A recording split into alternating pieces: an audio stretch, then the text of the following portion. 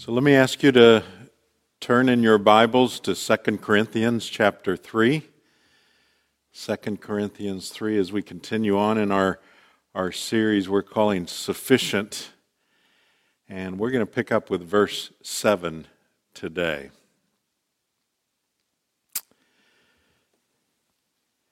Now if the ministry of death, carved in letters on stone, came with such glory that the Israelites could not gaze at Moses' face because of its glory, which was being brought to an end, will not the ministry of the Spirit have even more glory? For if there was glory in the ministry of condemnation, the ministry of righteousness must far exceed it in glory.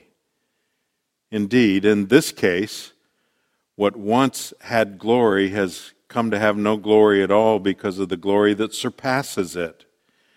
For if what was being brought to an end came with glory, much more will what is permanent have glory. Since we have such a hope, we're very bold, not like Moses, who would put a veil over his face so that the Israelites might not gaze at the outcome of what was being brought to an end. But their minds were hardened. For to this day, when they read the Old Covenant, that same veil remains unlifted, because only through Christ it is taken away. Yes, to this day, whenever Moses is read, a veil lies over their hearts. But when one turns to the Lord, the veil is removed. Now the Lord is the Spirit, and where the Spirit of the Lord is, there is freedom. And we all, with unveiled face, beholding the glory of the Lord, are being transformed into the same image from one degree of glory to another, for this comes from the Lord, who is Spirit. This is the word of the Lord. Thanks be to God. Let's bow together. Lord, will you now open our hearts and our minds to your word? We need your Holy Spirit to be our teacher today. And so, Lord, we rely utterly upon you to understand this and in order to apply it to our lives. And so we ask for this in Jesus' name. Amen. Now, before we begin today, I want to give a definition of some terms I'm going to be using and that this passage refers to, and that would be the Old Covenant and the New Covenant. The Old Covenant was initiated by God and His promise that He would be a God to His people. Throughout the Old Testament, and they were under the Old Covenant, but God's people rebelled against His teaching, rebelled against His ways, and against their God. But as we look at the Old Testament, everything in there was pointing to something that was going to be better, to the New Covenant.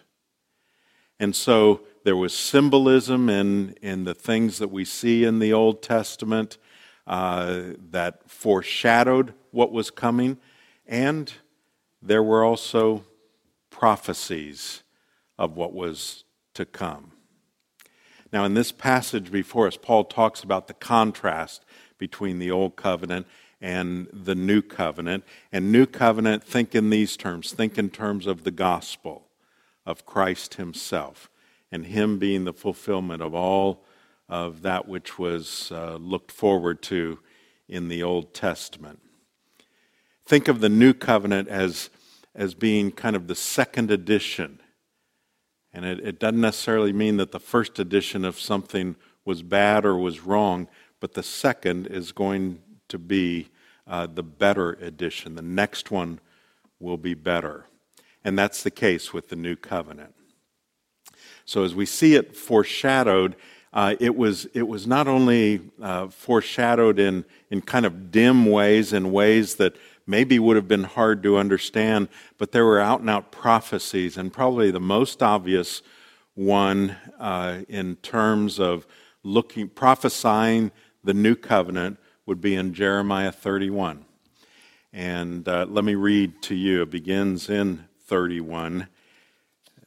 There God says, I will make a new covenant with the house of Israel and with the house of Judah. For this is the covenant that I will make with the house of Israel after those days, declares the Lord. I will put my law within them, and I will write it on their hearts. And I will be their God, and they shall be my people. For I will forgive their iniquity, and I will remember their sin no more. That is the prophecy of the new covenant that was to come. Now, I've just got to tell you right up front that this passage before us, and you already know it because you heard me read it, can be a difficult one to understand and to interpret. So before we get to the passage itself, I want to explain our approach to this passage, and to understand it better. Let me explain to you, talk about expository preaching. Might seem like a side road, but it's really not. Stay with me here. Expository preaching is the way we preach here at St. Andrew's Presbyterian Church. And usually we go straight through a book of the Bible, but all of our messages are taking what is in the Scripture itself and exegeting or pulling out of there what is actually in there. We're not putting into it our own thoughts, but we are trying to bring out what is there, and that's what exposition is. And so we want to teach what the passages meant to the people that originally heard it or read it, and then we want to apply it to our own lives. So that's expository preaching. What's interesting about this passage today is that Paul is actually doing that very thing with the Corinthian church.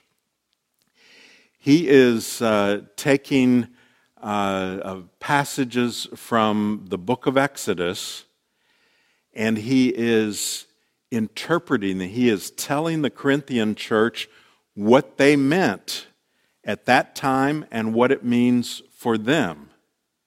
And then in turn, I'm going to take what Paul said about those passages and how he interpreted them and explain it for us. So it's almost like a hall of mirrors where it's going back and forth. But hopefully that'll make a little more sense as we go through this.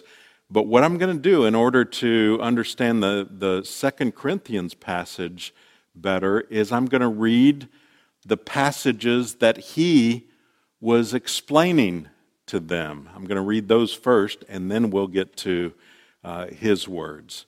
So the first passage, and you may turn to it if you wish, or just listen to me, would be Exodus 34, and starting with verse 29. Here's what that passage says. When Moses came down from Mount Sinai with the 2 tablets of the testimony in his hand, as he came down from the mountain, this would be the 10 Commandments, Moses did not know that the skin of his face shone because he had been talking with God.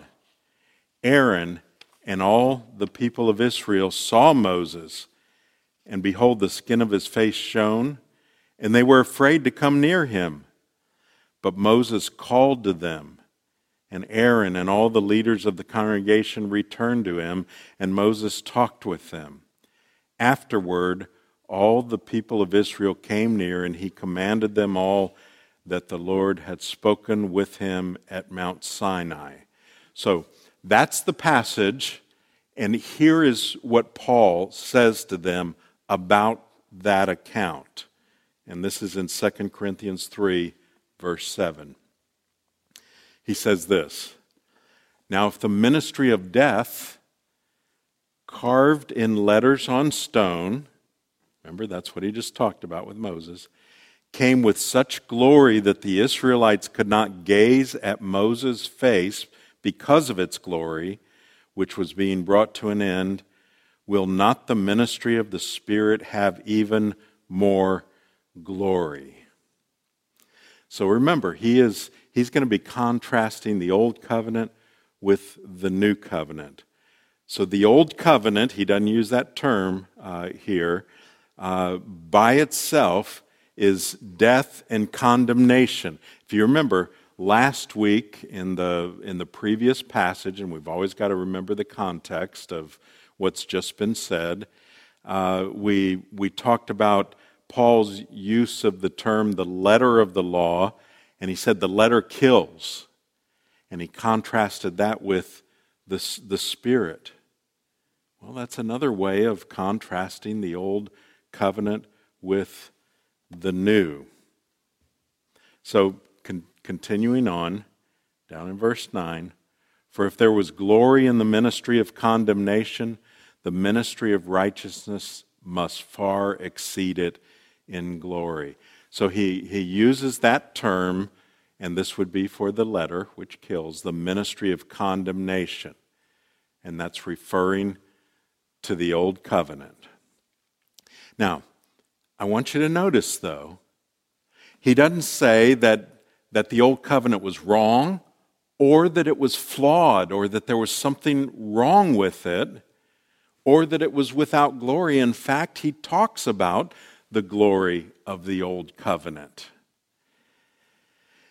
And then he quickly contrasts it with what he calls the ministry of righteousness. And that's the term he's using for the new covenant, for the gospel. So here's how he contrasts it. He says the new covenant must far exceed it in glory. So the new covenant is going to far exceed the old covenant when it comes to glory.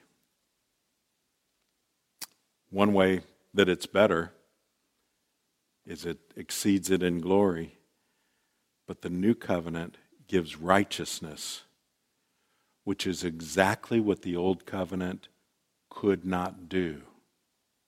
It pointed toward that which would give righteousness. But all of the things that went on under the old covenant could not, in and of themselves, bring righteousness. Think things like the sacrificial system, the temple, the tabernacle, all of these symbolic things that were important and they were glorious in their time, but none of them, in and of themselves, could bring a righteousness. Righteousness was always by faith. For them, in the Old Covenant, it was faith looking forward to the one who would bring righteousness, the Messiah, the Christ, the Anointed One. Let's go on to verse 10. It says, "Indeed, in this case, what once had glory has come to have no glory at all, because of the glory that surpasses it."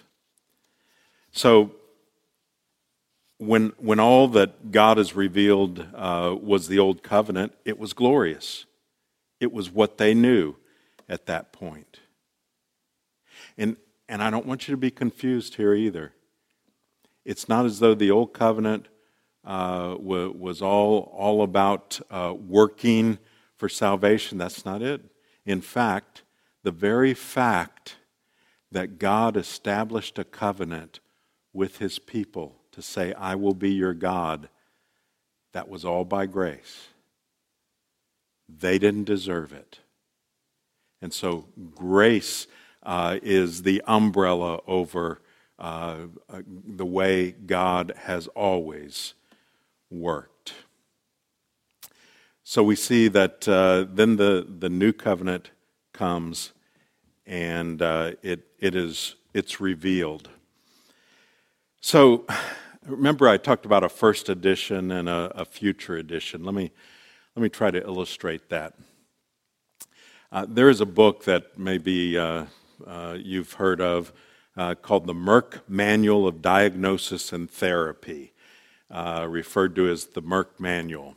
And it actually is, and I researched this, I wouldn't have known this, but it's the world's best-selling medical textbook and the oldest continuously published English language medical textbook.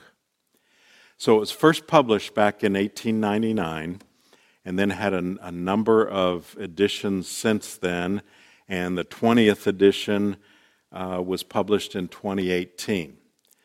Now, I'm told that doctors don't necessarily use that in the way that they once did because there's so many online resources and so on. But I want you to imagine this with me. Imagine you go into your doctor's office and you tell him, he says, "How can I help you today?" or "What brings you in?" And you explain to him the symptoms that you are having. And then he goes over to his desk and he opens a drawer and he pulls out this antique-looking book. And it's the Merck Manual. And he begins to go through it very carefully because the pages are brown and brittle and so on.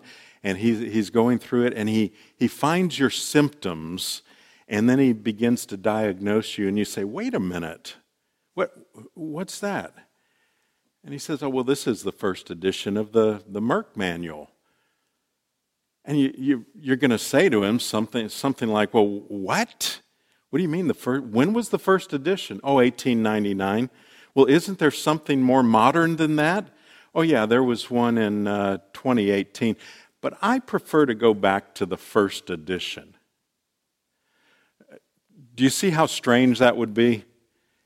And inappropriate? How unacceptable that would be? Because when the 20th edition of that manual came out, it overshadowed all of the editions before it, and certainly the first edition. Well, when the new covenant was revealed, it overshadowed the old covenant. So it doesn't make sense for anyone to want to go back to the old covenant, to go back to the letter that kills, when we've been given the new edition, the new covenant, which is the Spirit that gives life. There's another contrast mentioned here, verse 11. "For if what was being brought to an end came with glory, much more will what is permanent have glory." So the old covenant faded and was brought to an end. That was the plan. And the new covenant was given, but it's forever. And that's another thing that makes it the better covenant. It is forever. Let me read to you again from Exodus, and then we'll get back to what Paul's saying. In Exodus 34, verse 33, he says this, "And when Moses had finished speaking with them, he put a veil over his face. Whenever Moses went in before the Lord to speak with him, he would remove the veil until he came out. And when he came out and told the prophet of Israel what he was commanded, the people of Israel would see the face of Moses, that the skin of Moses' face was shining, and Moses would put the veil over his face again until he went in to speak with him." So that's Exodus. Let's look at Paul's commentary, his exposition of why that was taught and what was being taught there. So back to 2 Corinthians 3 and verse 12.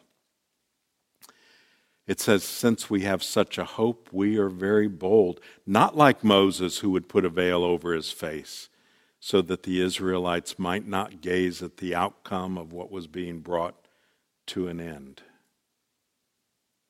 So John Calvin, in commenting on that, says this. I think it's a great statement.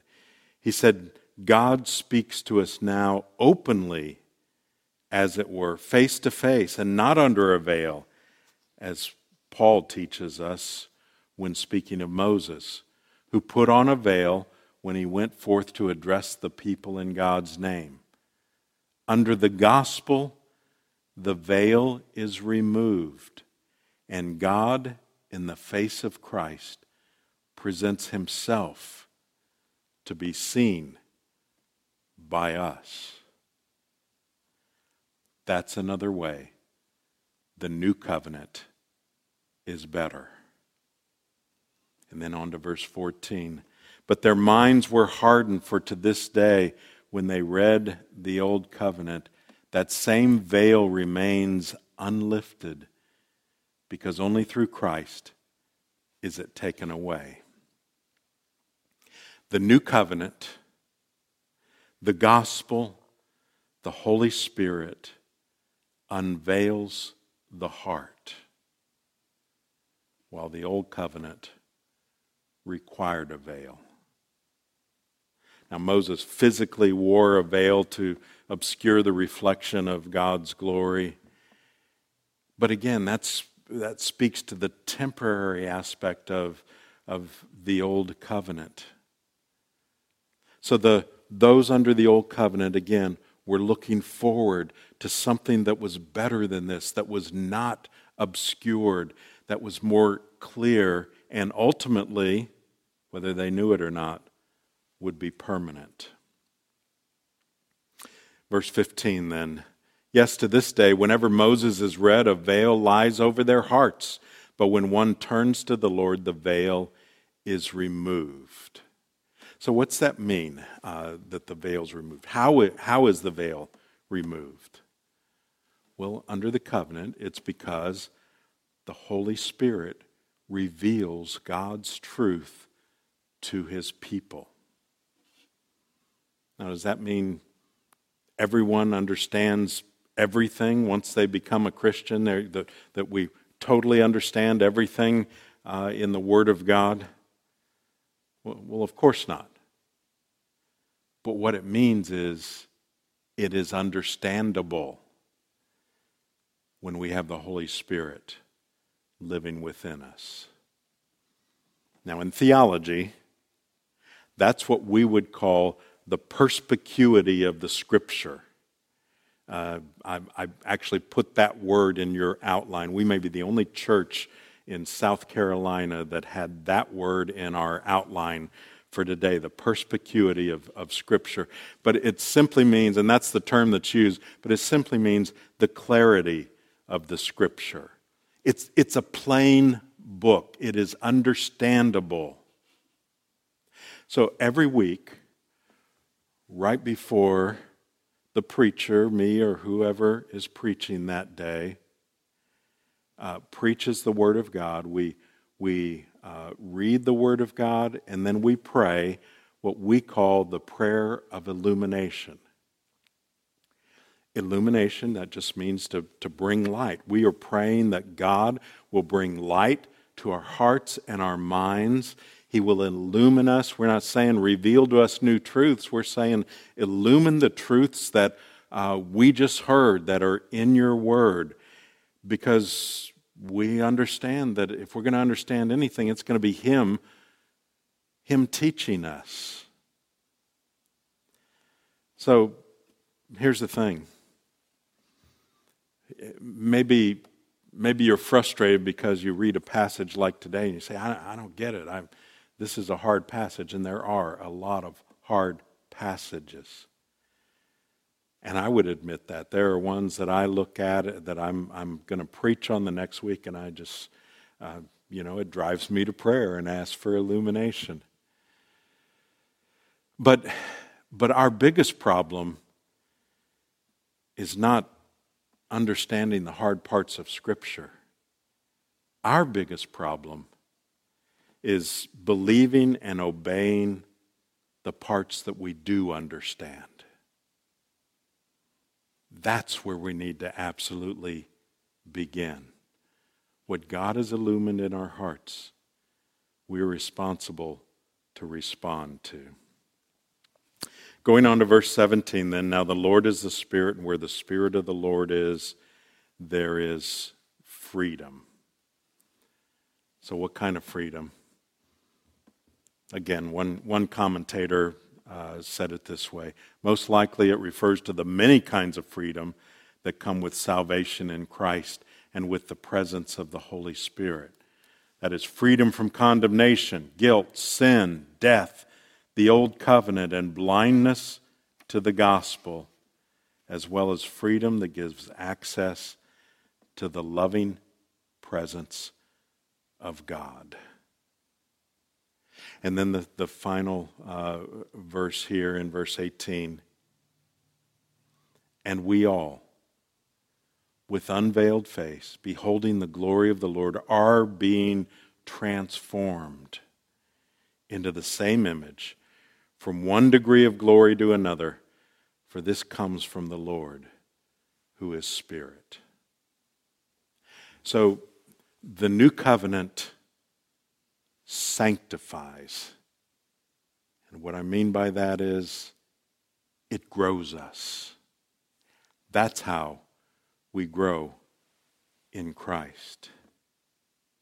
The old covenant could continually expose and convict and ultimately kill. But the new covenant continually transforms. The word that's translated transform there has the root in metamorphosis. And it's, here's a little grammar stuff. It's a present passive, but that's important because it's not saying that we're changing ourselves. It's saying that we are being changed. It's a continual thing, and it's being done to us. We are being transformed. And how? Well, by His Holy Spirit. And that too is the glory of the new covenant. It makes it better. And it points out another difference. In the new covenant, the Holy Spirit dwells within God's people.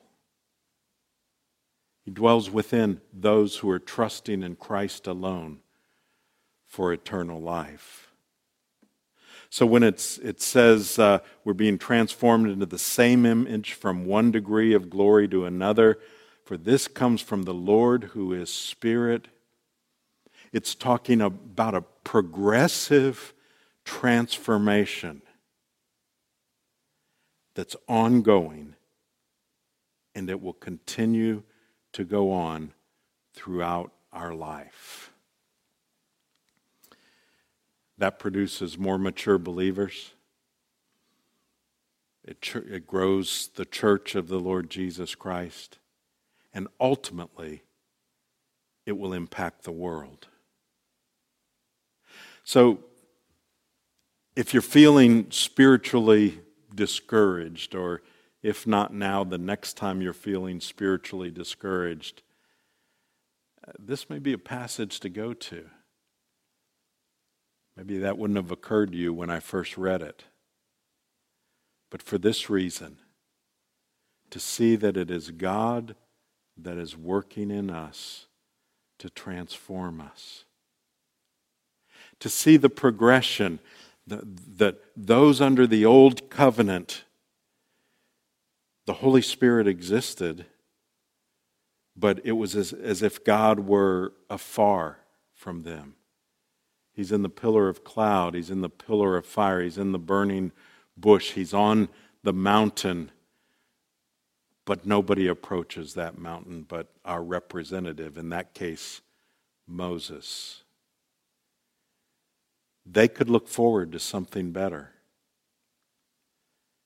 And they were looking forward to what we are enjoying, living under the new covenant in Christ.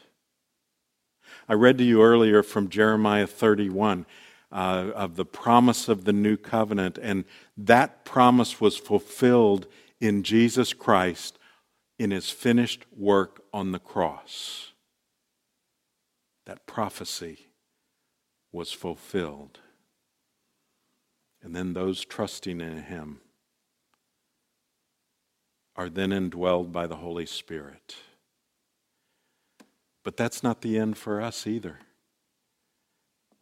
We are under this new covenant, but we too can look forward to another phase when all of the promises of the new covenant are consummated and ultimately fulfilled when Jesus returns.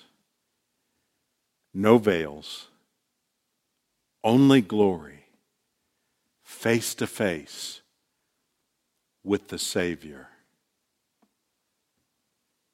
1 Corinthians 13:12. Now we see in a mirror dimly, but then face to face. Let's bow together. Lord, thank you that we have that to look forward to. Thank you that by your grace you have fulfilled all of your promises in Christ. And by your grace we are living under this wonderful new covenant that will last forever.